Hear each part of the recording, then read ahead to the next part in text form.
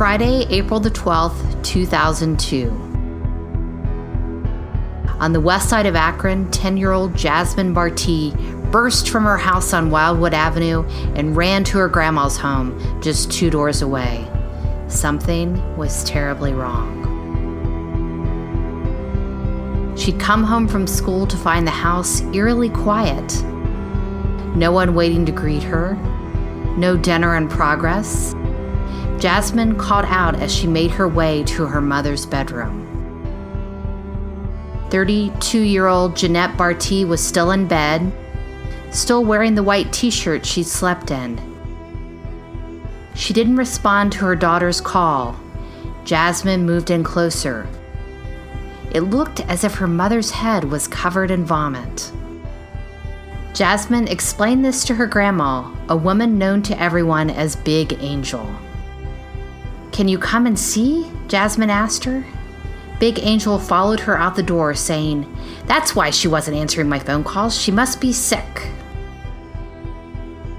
Big Angel entered Jeanette's bedroom and shook her daughter's covered form, asking what was wrong. Her body moved like jello. She walked to the opposite side of the bed, and that's when she saw what Jasmine had seen. It wasn't vomit, it was blood and brain matter. Jeanette wasn't sick. She was dead. By 4 p.m., Akron detectives were at the Wildwood crime scene, and they soon came to a stunning realization. Jeannette Bartee wasn't the only person from that house to be killed that day.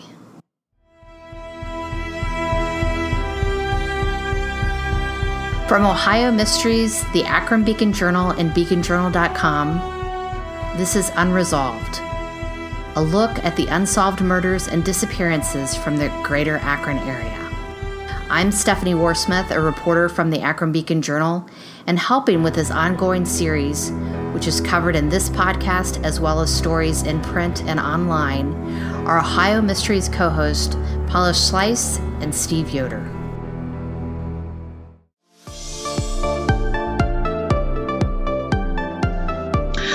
My, how times have changed, Steve. I used to get up in the morning and go to the front door and grab my daily paper. Now, I wake up and grab my phone. When I see that little number over the email icon, I know my paper has arrived. The Akron Beacon Journal, digital style. Oh yeah, me too. I gotta have my paper. I love how the digital version looks just like the print edition. I can flip the pages on my phone and know when I'm done. I don't have to wonder if I'm missing anything. I also love that I'm supporting local journalism. You know, as citizens, we can't be everywhere. We need skilled and trained reporters telling our community's stories and looking out for us. And right now, did you know you can get the Akron Beacon Journal delivered to your email every single day for the next 6 months for $1? Wait, $1? That is crazy. What's crazy is not doing it. And look, if you're not in the Akron area, subscribe to your own hometown paper. A free press is so important to a democracy. We can't lose our watchdogs. Right. Just Google Akron Beacon Journal or your hometown paper, toss in the word subscription, and I'm sure your browser will do the rest and take you right where you need to be. Now, Unresolved, Episode 5, Jeannette Bartee and Roy Addison.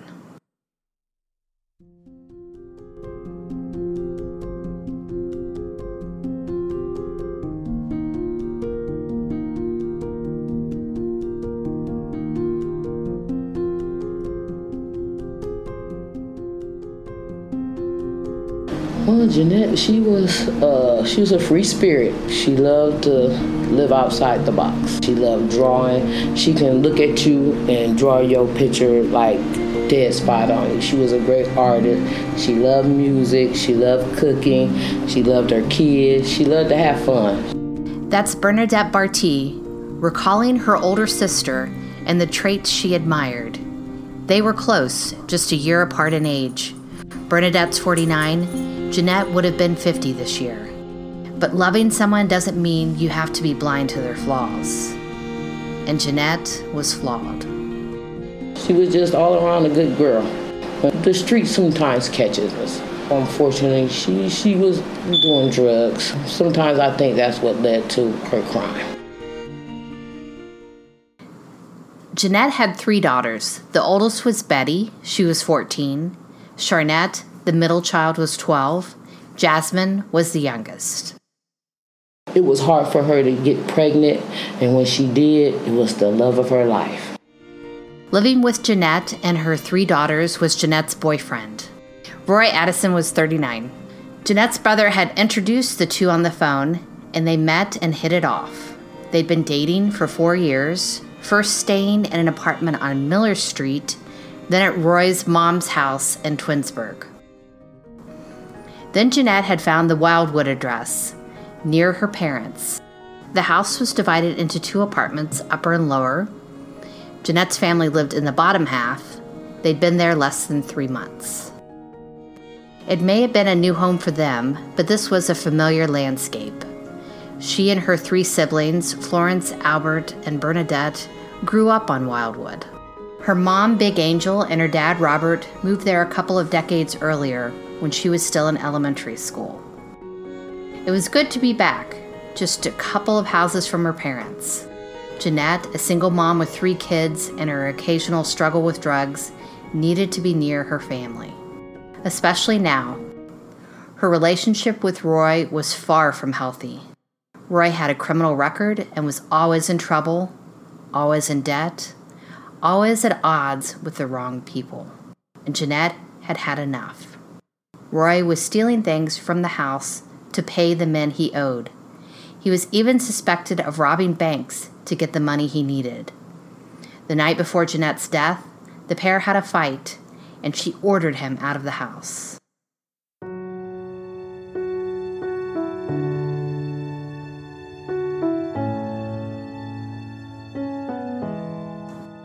The morning of April 12th, shortly before 7 a.m., Akron police were called to the 900 block of Boffman Street in West Akron, a couple of blocks from Wildwood.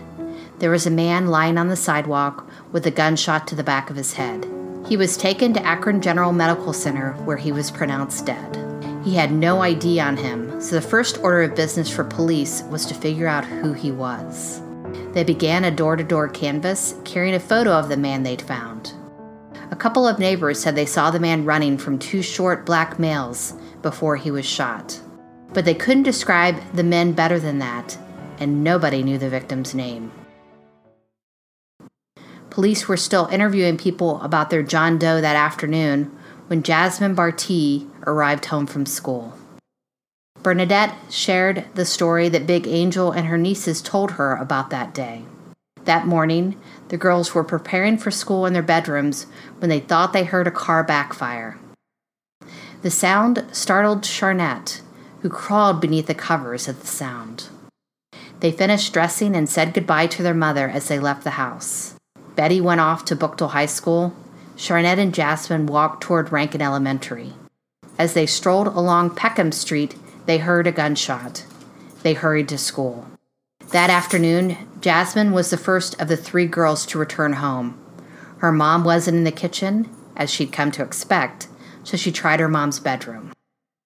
She said she went in there and she said Mom was still in there. So she said, Mom, I'm hungry. What you cooking? She said she didn't respond to her. So she said, Mom.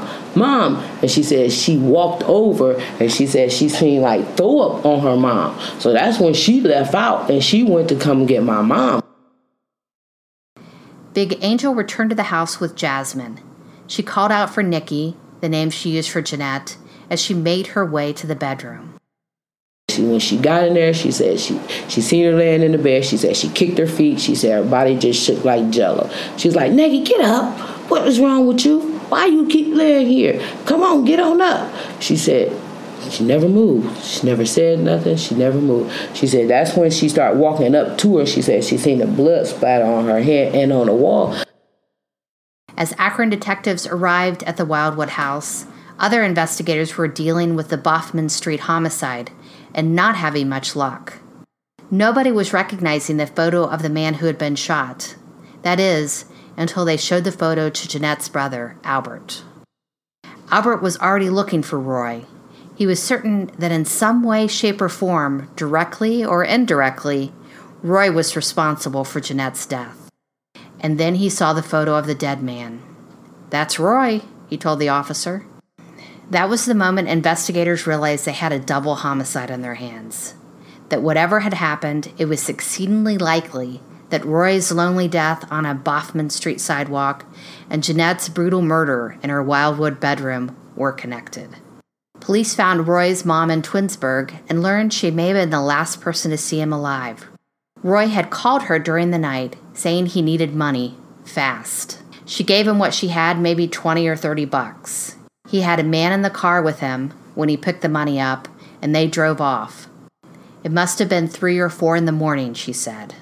By 7 a.m., Roy was dead. At the time of the murders, Bernadette was living in Atlanta, Georgia. She still remembers the panicked phone call she got that morning.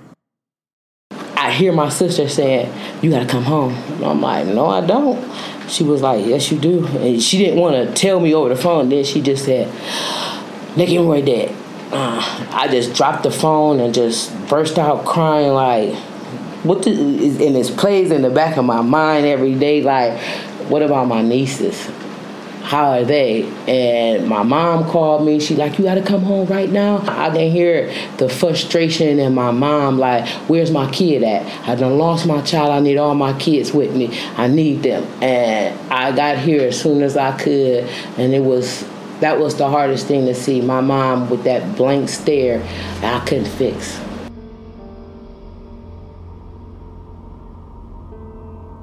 When Jeannette's body was released, her family laid her to rest at Glendale Cemetery.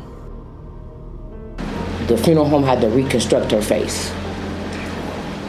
That was the hardest thing because, we were told not to wear makeup. You were already beautiful. Your face is you. And for somebody to strip that beauty out of you and that's just hurt. They was like, y'all can have a closed casket. My mom said, no, she's gonna be seen. I'm gonna look at my child and bury my child. By August of that year, Bernadette had moved back to the Akron area. Her mom needed her. I can't let my mom fight this battle because this is all our battles. That's my sister, that's her daughter. I gotta help my mom. Jeannette's kids needed her too. The girls were either in or on the cusp of their teenage years, a tough parenting period in the best of times. Losing their mother had sent them all adrift. Went into their own little place and it was rebellious. I ain't got to listen to nobody. I ain't got to do this. I'm gone. Running the streets. You want to run. You want to live your life. You 12 and 13 and you can't do that. Y'all got to get your life together. Y'all got to graduate. Y'all got to go to school. Y'all can't keep doing this.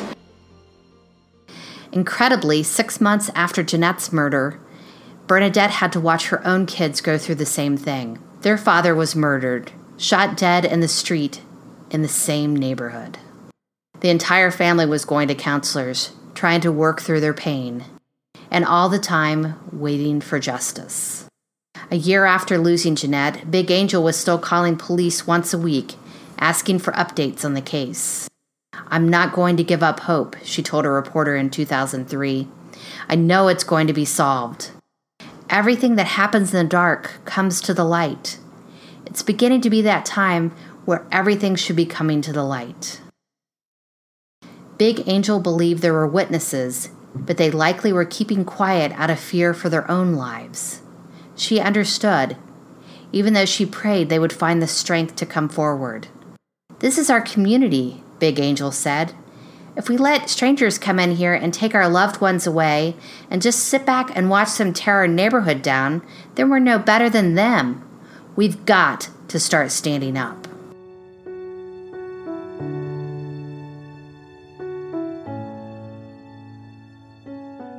About a decade after the murder of Jeannette and Roy, Bernadette found herself having an unexpected conversation with a family friend. They were watching a basketball game at her house when he nonchalantly asked her if she ever learned what happened to her sister. When she said no, he said he did. He named the killer and said the man told him about what led up to the murders. He said that him and Roy got into it in the kitchen about some money and some dope. And it was somebody else. He said he would never tell me who the other person was. And then he was like, Big Jimmy had something to do with it.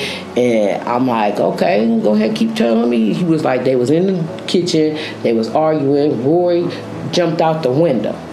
He ran down Peckham. The family friend told Bernadette the man told him he was having nightmares about how Jeannette looked when he left her that morning, dead in her bed. The man described details about the crime scene never made public before.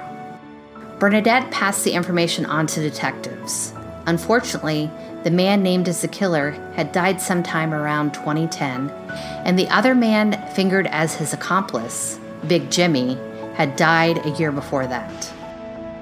Bernadette said despite the convincing account, she knows the police are missing the hard evidence they need to tie it all together. And she can't help but be frustrated that people who may have that evidence won't give it up. I'm still putting pieces together after so many years. Well, speculation only put a person name involved. We got to have hardcore evidence to say he was at this scene of this crime. He was there. They said it was a young girl that lived on Baltman that seen the whole incident, and her grandma told her, don't say nothing at all. So, and that's left to where, who can you talk to? Who can you really trust around here? I lost a lot of respect and a lot of trust from people because this happened in broad daylight. This wasn't something that happened at nighttime. This was broad daylight. Everybody getting up, going to work, or doing something in the morning.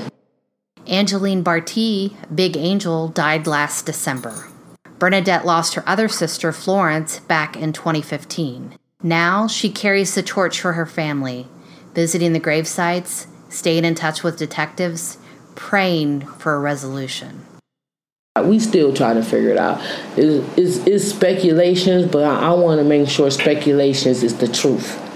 The truth is the truth. A lie is a lie. I just need to know and prove what was the truth about my sister. That's what I want to do. I want to make sure her kids get some justice, and my mom, she can say, well done, daughter, you solved the puzzle. There's someone else desperate to solve this puzzle, who can't let this case go. Akron Police Detective James Pasilich. He was one of the original investigators and grew close to the family. He still remembers those weekly calls from Big Angel. Pasilich cracks the file open from time to time and waits for someone to call with that all-important clue. There's no DNA. It's not a fight. It's not a robbery. You're not going through pockets or, yanking something off his neck or anything like that. Same way with Jeannette. It looks like Jeannette was either asleep in bed or at least was in bed and was probably startled at who came through because she never gets out of the bed, doesn't appear, and is shot in the head too. Okay. So DNA-wise, again, no video, no DNA, nothing relevant with the phone calls or anything like that. He thinks Roy was the target, perhaps owing someone or something having to do with the recent bank robberies, and that after killing him, the killer or killers went back to Jeannette's home. Jeannette paid the price for knowing Roy. Jeannette's just collateral damage, getting rid of witnesses or something along those lines. Whoever did it probably believed that she could either, like I said, identify that person or actually saw what was going on before, new information. But what makes this case one of the hardest in Pasilich's career is knowing what Jeannette was forced to leave behind. But to me, this is one of the hardest ones because of the girls. And I think Jeannette was 12. I can remember sitting back here in the juvenile interview room back there with her. It's probably, after 11 o'clock at night. And Jeannette's talking about, what am I going to do? I'm 12 years old and my mom's dead and that's not supposed to happen. And I can remember, it's hard.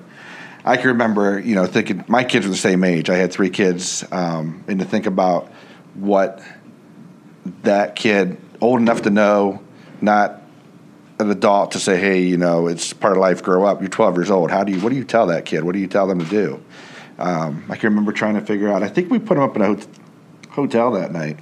So we had to collect money because we didn't have no money. Victim assistance didn't have enough money to put up the hotel. I remember we had to go get snacks. We put them at the hotel out at Montrose. And they wanted to make sure there was a pool so the kids could swim. But, that part's hard. It lifts his heart to know Jeannette's girls turned out well. Betty is a registered nurse, Jasmine a home health aide. Jeannette works at a hardware store. They're all mothers. Bernadette's heart swells at how they all managed to graduate and pursue careers, even as her heart aches that her sister isn't around to see it. We celebrate her birthday, we celebrate Christmas, we celebrate holidays, we go to the cemetery all the time. I say about 4 years ago I stopped crying when I went to the cemetery. Literally, stopped crying. Because I can't keep mourning them. I keep mourning them. I'm just keeping myself in a dark place.